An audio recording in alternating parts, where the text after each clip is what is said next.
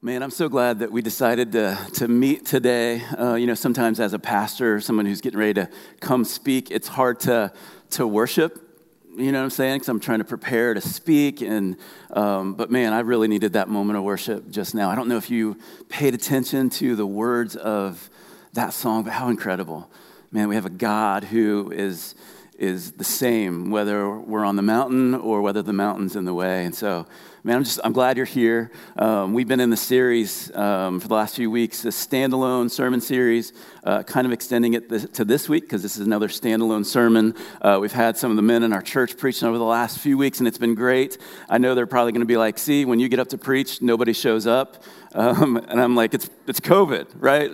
I think it's because of COVID. That's what I'm going to tell myself. Right? The Lord uses different means to put something on my heart that I feel like He wants me to share or communicate with our church.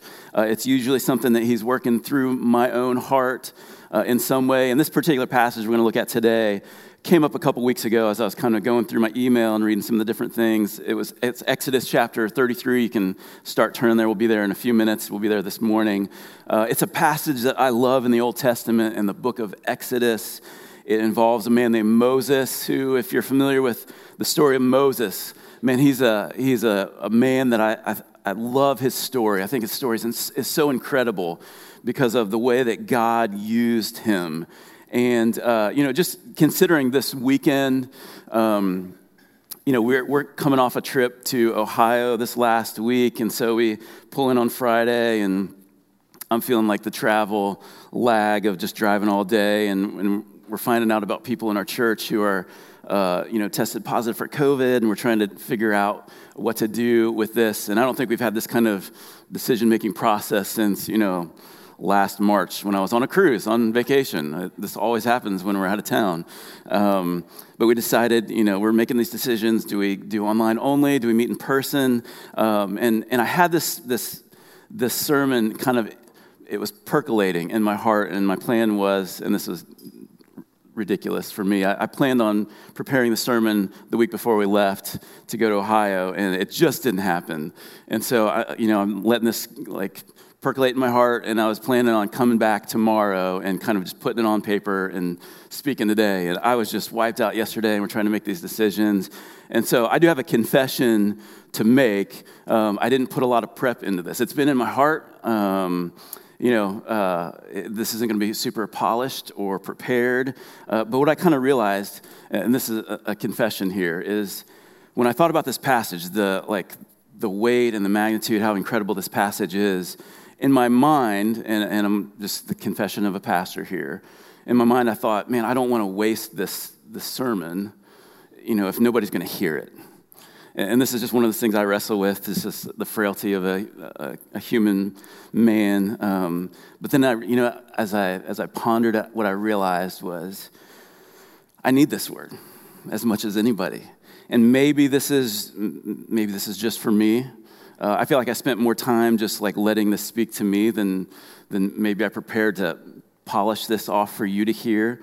But maybe there's one other person in this room now, or at 10:45, or online, that needs this as much as I do. And so I don't think it's going to be a waste at all. And so we're just going to kind of walk through this incredible story in the Bible. I want to share a few kind of raw thoughts and takeaways as we've walked through it. I'm calling this sermon 2 prayers and 1 stake in the ground. 2 prayers and 1 stake in the ground. And this is based off of, again, Moses and this conversation that he had with God. Moses was so greatly used by God. And we hear all about him throughout the Old Testament and the New Testament, all throughout Scripture. And I think this story, this conversation between him and God, shows us why Moses was so greatly used of God. And as I was thinking about this, and as I was thinking about Moses' life, the thought that came to mind was, man, when it comes to me and in my life, I just want to be used by God.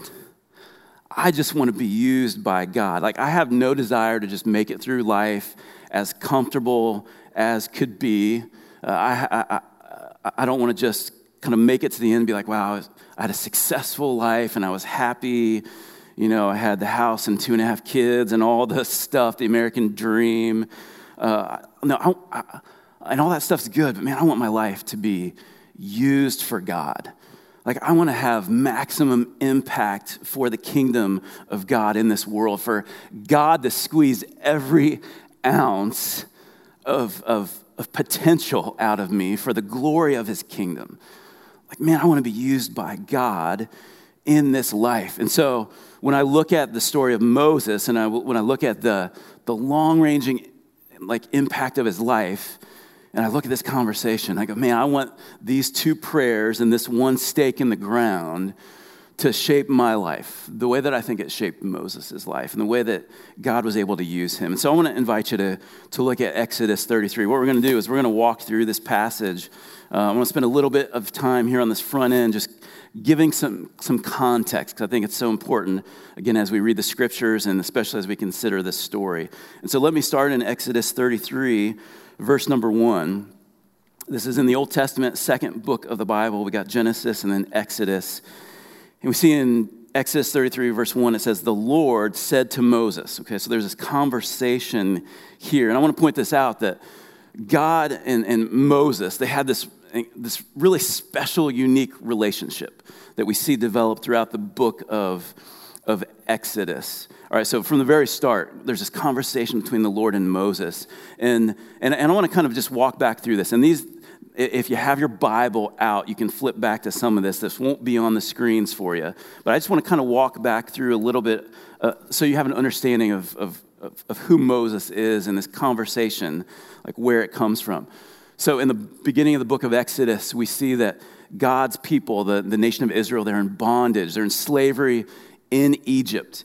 And God hears their cries and delivers them. And he uses Moses. He calls to Moses and he says, Moses, you're going to be my deliverer. You're going to go into Egypt, to Pharaoh, the king of Egypt, and you're going to declare to him, hey, the Lord has said, let my people go. And so God uses Moses to bring the people out of Egypt in a very miraculous way. If you look back at Exodus chapter 19, I'm going to flip there here. What you see is this relationship between Moses and the Lord. The Lord uses Moses to deliver his people. He's a spokesperson.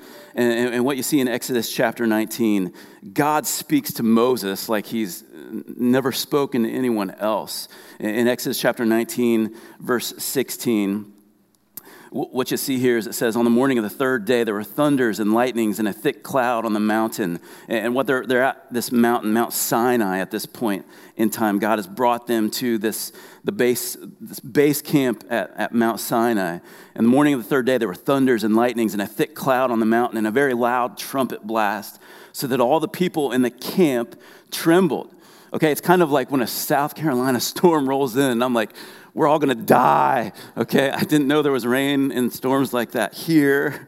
It was supposed to not rain a lot here, but they're afraid. They're like, what is going to happen here? We're trembling. And so it says Moses brought the people out of the camp to meet God, and they took their stand at the foot of the mountain. Now, Mount Sinai was wrapped in smoke because the Lord had descended on it in fire. The smoke of it went up like the smoke of a kiln, and the whole mountain trembled greatly. And as the sound of the trumpet grew louder and louder, Moses spoke, and God answered him in thunder. The Lord came down on Mount Sinai to the top of the mountain, and the Lord called Moses to the top of the mountain, and Moses went up. And all the people are like, sucker, he's calling you up. He's going to deal with you, son. And the Lord said to Moses, he just wanted to meet with Moses. He says, go down and warn the people, lest they break through to the Lord to look, and many of them perish. Also, let the priests who come near to the Lord consecrate themselves, lest the Lord break out against them. And Moses said to the Lord, the people cannot come up to Mount Sinai, for you yourself warned us, saying, set limits around the mountain and consecrate it. And the Lord said to him, go down and come up, bringing Aaron with you, but do not let the priests and the people break through to come up to the Lord, lest he break out against them. So Moses went down to the people and told him. And the reason I'm sharing this is because we see from this very start, like God has this relationship with Moses, that he speaks to Moses, but he tells him, hey, set this boundary around the mountain. Like the people can't come that close because, man, my presence will burn them up. And so we see from the very start, there's this weightiness to approaching God. And I was just reminded of that as I read this, that like, we come to church and it's easy to just kind of stroll in and even wake up in the morning and go, should I go to church today? Should I not? Should I worship? Should I not?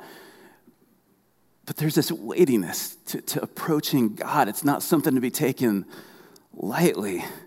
And you see as you work into Exodus 20, a lot of us are familiar with Exodus 20 because God gives Moses the 10 Commandments, and then he follows it up with more laws. But when you look at the beginning of Exodus 20, and so we're in our minds, and sometimes the world will talk about this judgmental, like wrath, filled God.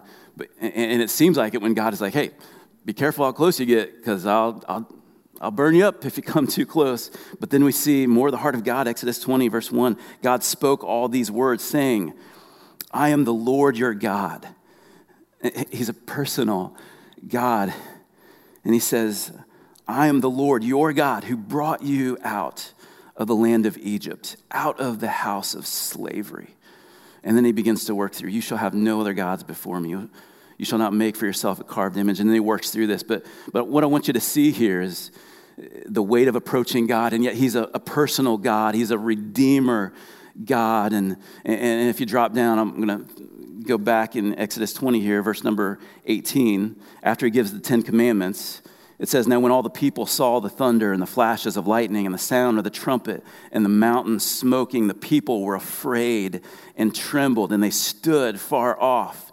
And they said to Moses, you speak to us and we will listen, but do not let God speak to us lest we die. Don't let God talk to us.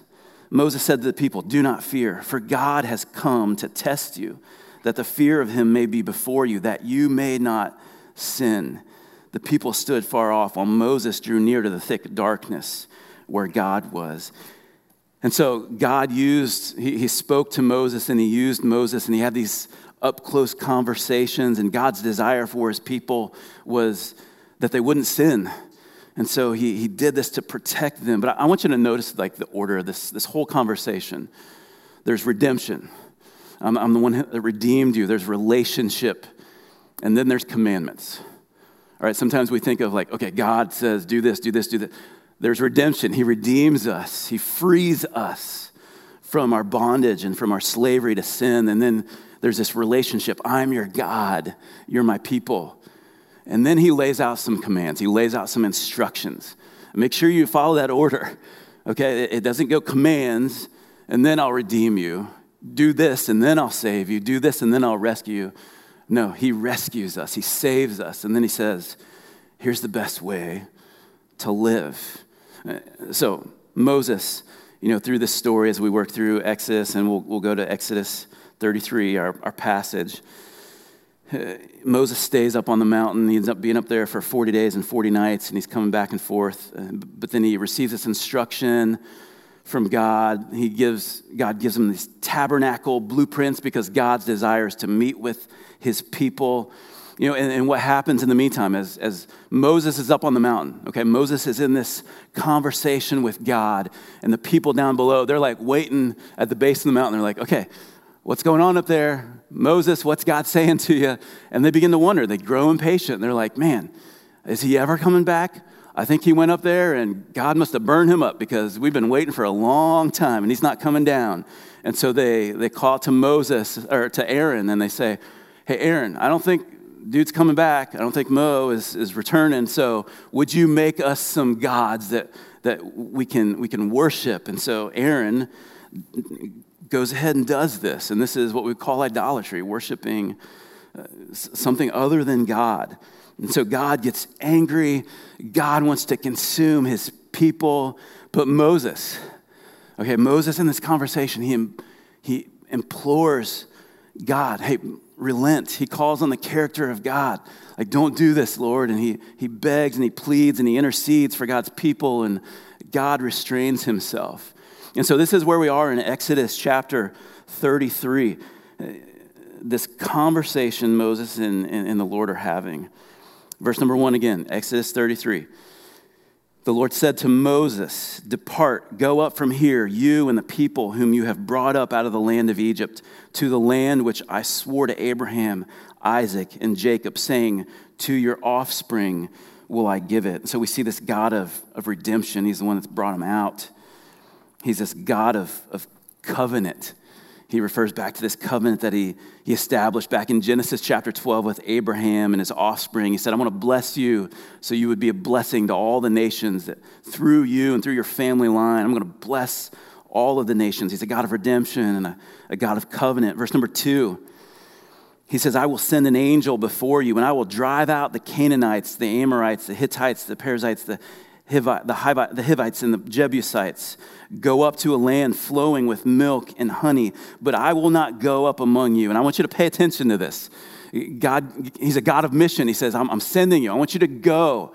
I'm going to send an angel to go before you. I want you to go into this promised land that's flowing with milk and honey, but I will not go with you. Pay attention to this. "Lest I consume you on the way." Why? Because you are stiff-necked people. He's a God of mission. He says, I want to send you. I want you to go into this land that I've prepared for you, that I've promised you. And I'm going to send an angel before you.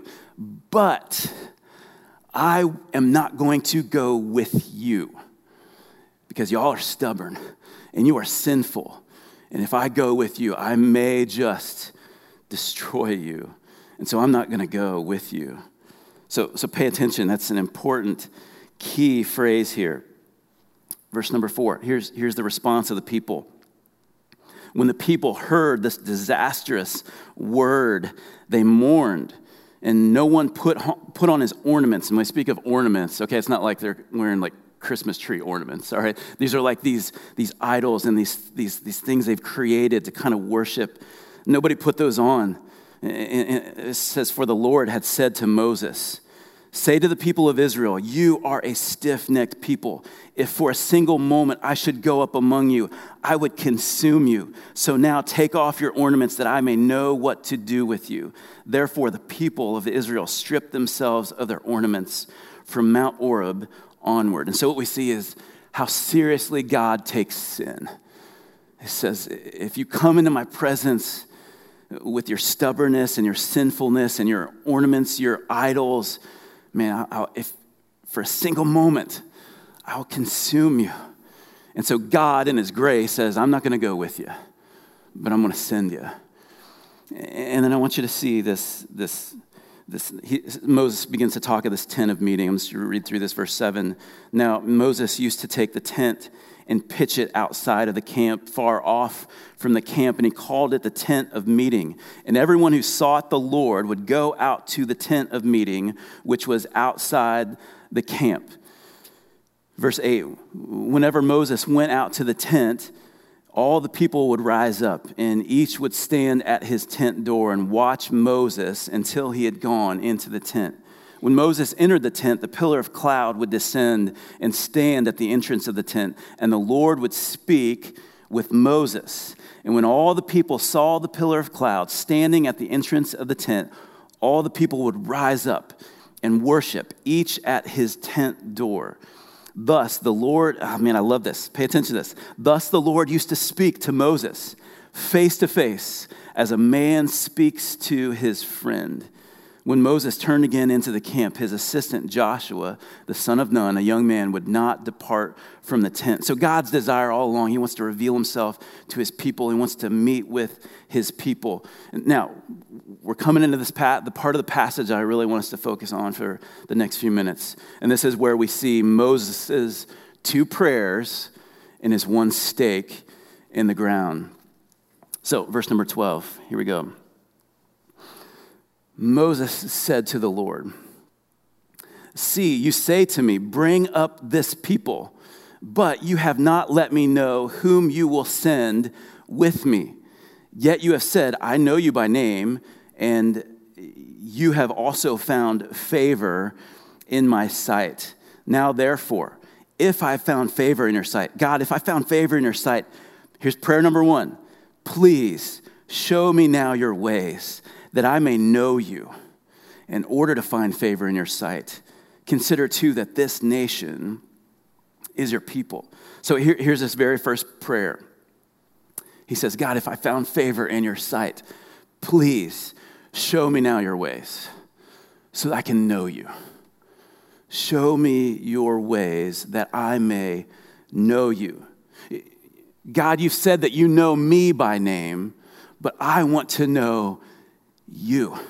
I know you know everything about me, but God, I want to know you. That's his very first prayer. Show me now your ways that I may know you. And we'll come back to that in a couple minutes. Verse number 15 and 16. And this is kind of Moses, what I call a stake in the ground. You know what I mean when I use that phrase? Like I'm putting a stake in the ground right here. This is like I'm going to stand my ground. I want to claim this place. I'm determined. I'm not moving from this. I own this. This is his stake in the ground. This is what Moses says right here. Verse number 14. Here's what God says. He said, my presence will go with you, and I will give you rest. Remember what God had said earlier? He said, I'm going to send in my angel to go before you. But guess what, y'all? I'm not going with you. Here's what God says now. Moses says, you haven't told me who's going with me. You haven't told me. God says, my presence will go with you, and I will give you rest. Verse 15, Moses said to him, if your presence will not go with me, do not bring us up from here. For how shall it be known that I have found favor in your sight, I and your people? Is it not in your going with us so that we are distinct, I and your people, from every other people on the face of the earth? Here is his stake in the ground. He says, Lord, if you won't go with me, if your presence doesn't go with me, don't send me. I'm not going to go unless you go with me. This is my stake in the ground. An angel going before me, hey, that's great. I need your instruction. But God, if you don't go with me, I'm not going. I'm only going where you go, God. This is his stake in the ground. And he says, what is it that makes us distinct? What is it that sets us apart from every other person, every other people group on the planet? Is it not your going with us? Isn't the thing that sets us apart the fact that you and your presence, you are with us? That is the thing that makes us different than every other people on the planet. It's your presence that sets us apart. And then verse 17, let's move along here. That's a stake in the ground. Verse 17. And so the Lord said to Moses, this very thing that you have spoken, I will do. For you have found favor in my sight, and I know you by name.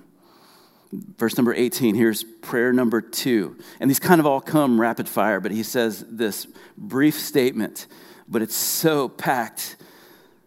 He says in verse 18, Moses said, please, again, another prayer, please show me your glory. Please show me your glory. And when you look at that word in the Hebrew, the original language, and the word I always think of when I think of the word glory, it's the word weight. Like there's this weightiness to the glory of God.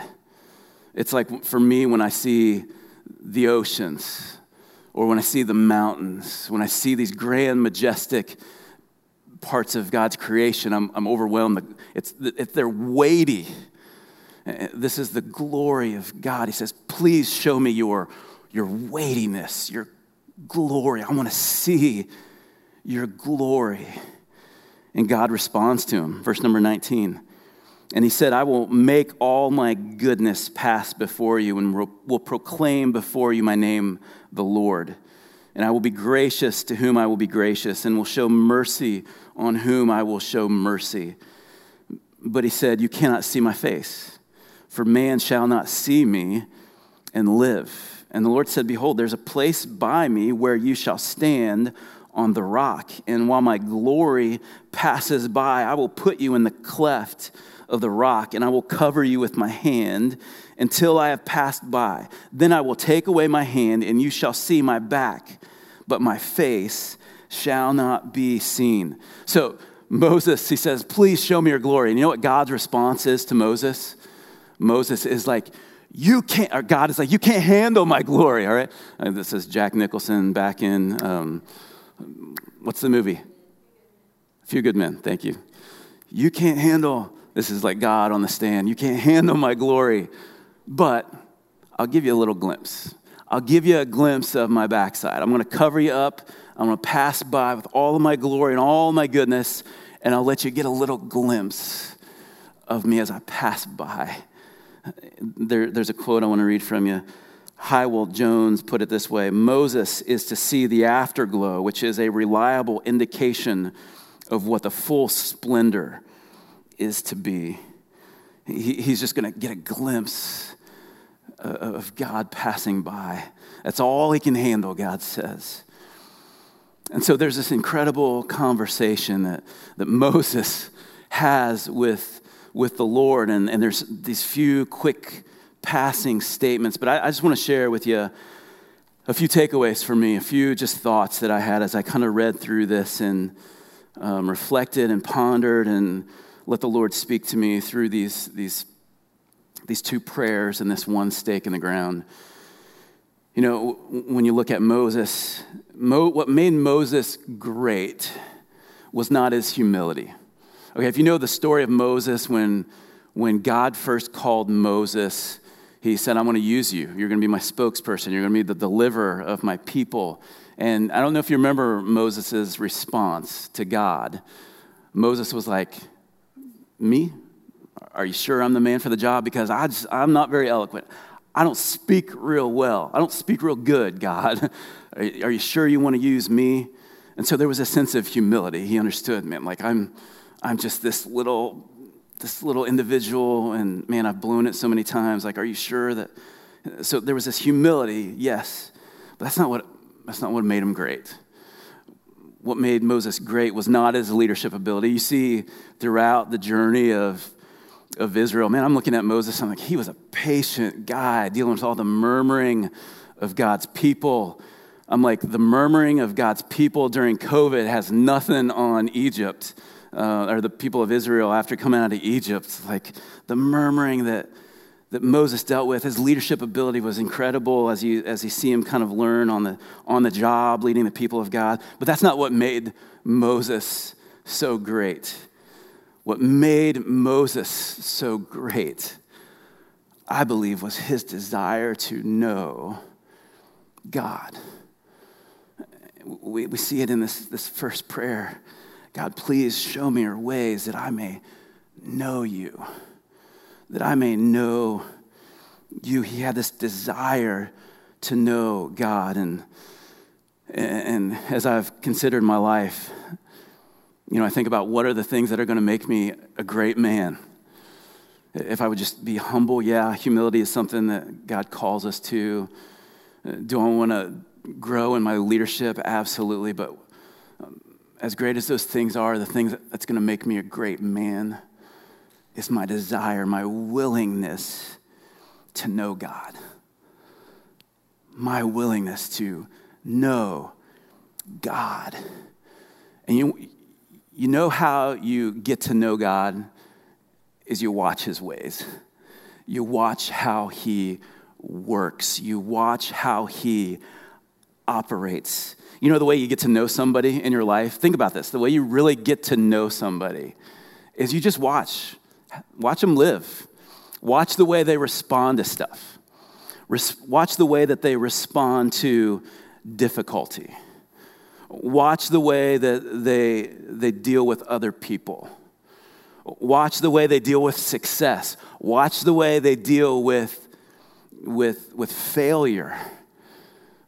And this is why you don't rush into relationships. This is why you take time. This is why in the church he says, be careful who you put in leadership. Watch the life of somebody. Show me your ways, and I'll get to know who you really are, your real character. And so Moses, he says, God, show me your ways. Show me your ways because I want to know you.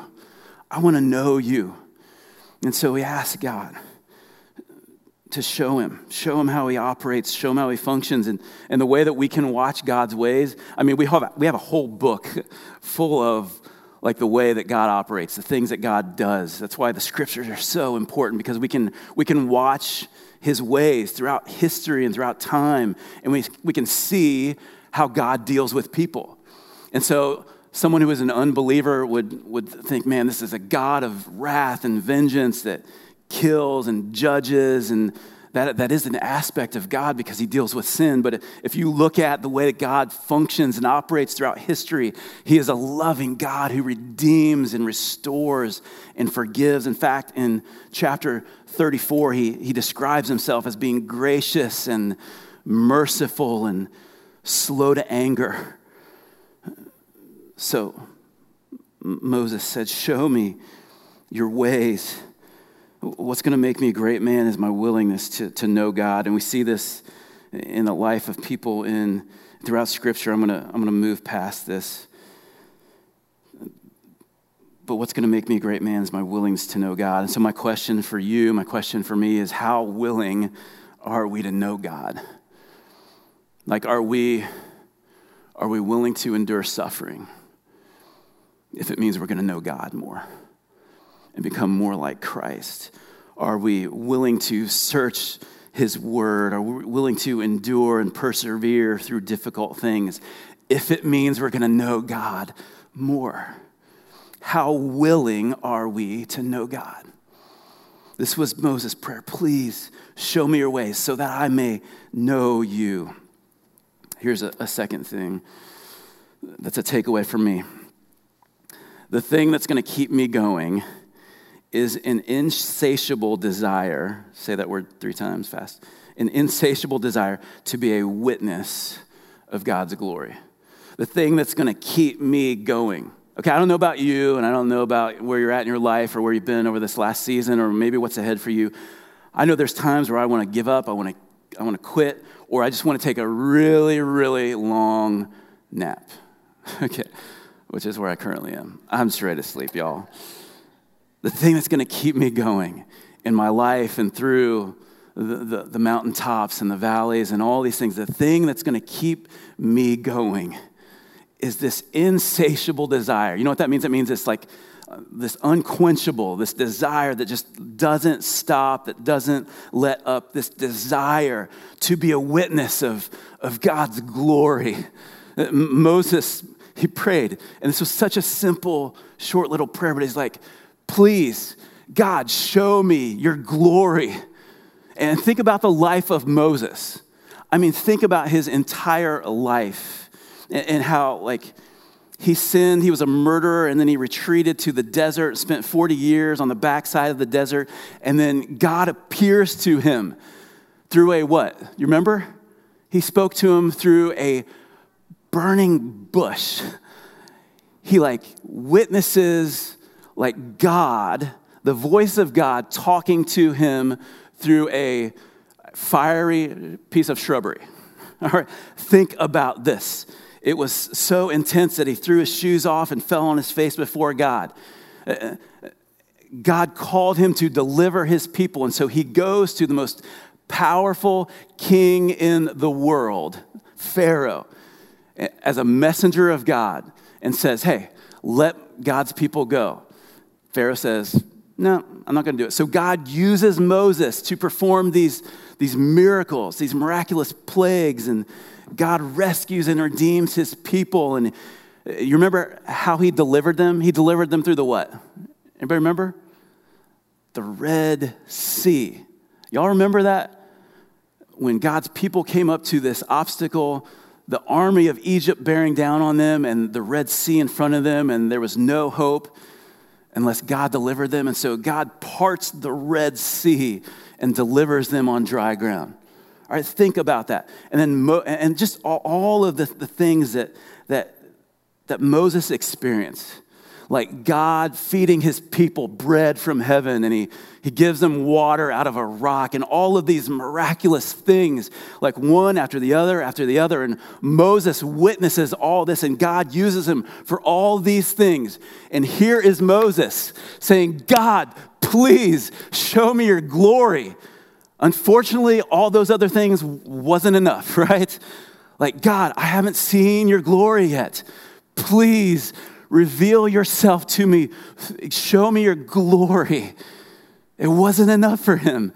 He wanted more. He wanted to see more of God's power and more of God's goodness. God, please show me your glory. Hadn't he seen enough? No. He wanted more and more and more. And y'all, the thing that's going to keep me going, the thing that's going to keep us going through the valleys and over the mountaintops and to the very end, it's not our strength and it's not our positive attitude. No, it's developing this insatiable desire to see God's glory, to God, for us to see God do amazing things, for God to transform people's lives, for God to come through in our life and show us how good and strong and loving and capable he is. The thing that's going to keep us going when it seems like the mountain is in the way is this desire for us to see God clear the mountain out of the way, for him to part the Red Sea and walk us through on dry land. Those are the things, that desire to see his glory. That's the thing that's going to keep you and me going. And so my question is this: how consumed am I with God's glory? How consumed are you with God's glory? Because to be honest, it's more natural for every single one of us to be easily, every day consumed with my glory and how I look and how I come off to people. But Moses said, man, God, show me your glory. The thing that's going to keep me going is an insatiable desire to be a witness of God's glory. I need to be reminded of that. That's a prayer of Moses. It's a prayer for us. Here's a third and final thing. If there's anything I truly need, it's God's presence. And these all kind of overlap. But if there's anything I truly need in my life, and think about all the things that you feel like you need and that we all need. If there's anything that I truly need, it's God's presence. Have y'all ever been in a situation where, I don't know, maybe you're invited to an event or there's something going on where you're trying to figure out who else is going, and you're like, hey, are you going? No? Okay. If you're not going, I'm not going. Okay, I'm speaking as an introvert. I'm like, oh, you're not going? I'm not going. Okay, whatever. No, we kind of follow the crowd, or we tend to like, okay. This is on an extreme scale where Moses just says, God, if you're not going, okay, send an angel ahead of me. That's awesome. Okay, how many of you would like turn down an offer for God to send an angel before you? I'd be like, hallelujah, please, I need it. Send that angel before me. Okay, God, give me your instructions. Tell me what to do. I need your clear, like, just write it down for me. Put it down on a tablet of stone if you had. Give me your instructions. I need it. But here's what Moses said. An angel is great. Your instructions, your like written literally in black and, maybe not black and white on a stone tablet. Your written instructions, incredible, great. No, his stake in the ground was this: if you don't go with me, if you personally are not with me, I don't want to go. Please, please, please don't send me. I need you with me. I need you with me. If there's anything I truly need, it's God's presence. Lord, send me wherever you want. Lead me wherever you will. But I'm not going unless you go with me. I am not going, God, unless you go with me.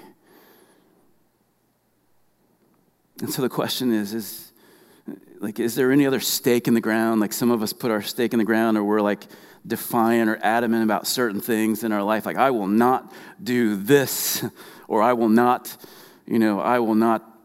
fill in the blank. There's any number of things that we could say in 2021. Is there anything that we dig our heels into the ground about more than God's presence in our lives? It's easy to say, well, I am not going to go out into public, or I am not going to put on a mask, or there's any number of things that we can say, I'm not going to do that. I'm going to dig in my heels, or I'm not going to, any number of things that we dig our heels into the ground about. But if there's anything that we need, y'all, it's God's presence with us. God, send me wherever you want. Lead me however you will, but I will not go unless you go with me.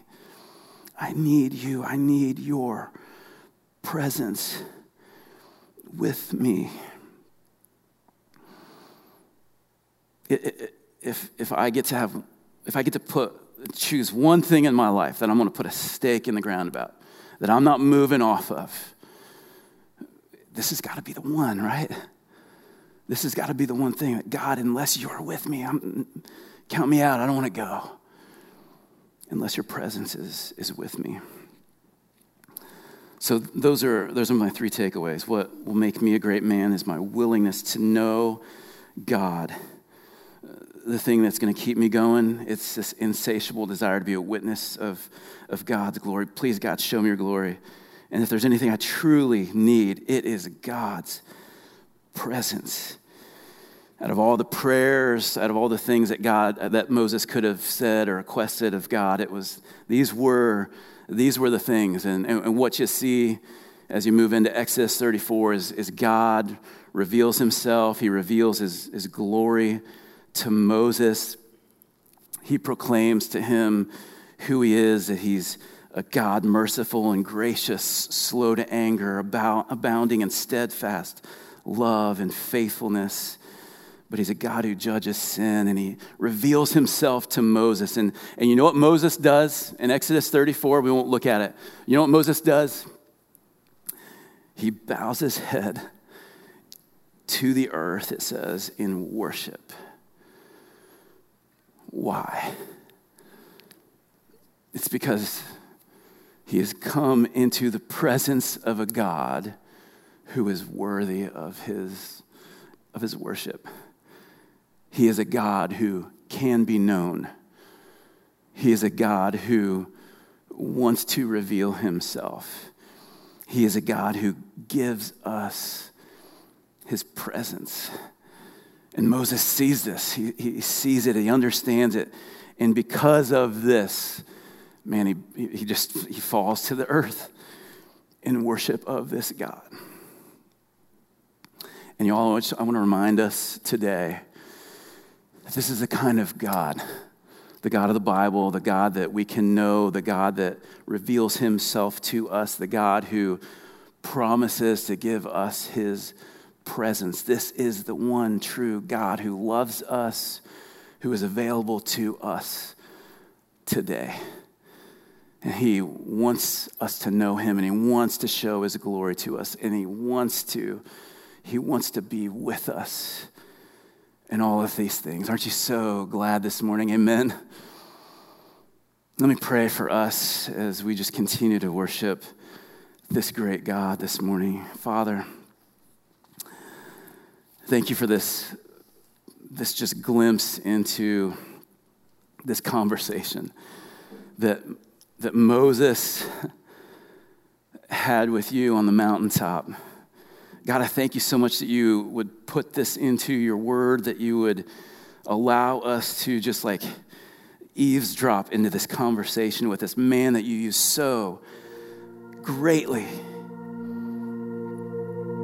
God, and I believe it was because of his heart to know you, his willingness to know you, and his just insatiable desire to to see your glory. Like he just couldn't get enough of it. He was never satisfied. He just wanted to see you continue to reveal yourself and your glory and your goodness and your power over and over and over and over again. And he put this stake in the ground. He said, God, unless you go with me, I'm not going to go. I don't want to go anywhere that you're not. And God, my prayer for my life and my prayer for your people here, God, I want this to be the desire of my heart. I want this to shape my life. And I want these prayers and this stake in the ground to be what shapes the life of our church, that we would be a people who would, with our hearts and with our minds and with our actions every single day, our prayers would be, please show me your ways so I can know you. And please show me your glory. And please don't send me anywhere that you're not going to go. And God, I just want to say thank you that all those things are possible because of the Lord Jesus Christ, because of his work on our behalf, that God the Father can be known because you have revealed yourself to us through Jesus Christ, and your presence goes with us through the Holy Spirit. God, thank you that we can know you and see your glory and have your presence with us everywhere we go. And so, God, would we have the heart of Moses? May you use us greatly. Would you use our church greatly because of our desire to know you and to see your glory and to be in your presence everywhere we go. God, we love you. You're a good God. You're gracious and merciful. And we worship you today like Moses of old. We bow our heads and our hearts to the earth in worship of you because you are most worthy of it. We pray all this in the mighty name of Jesus. Amen.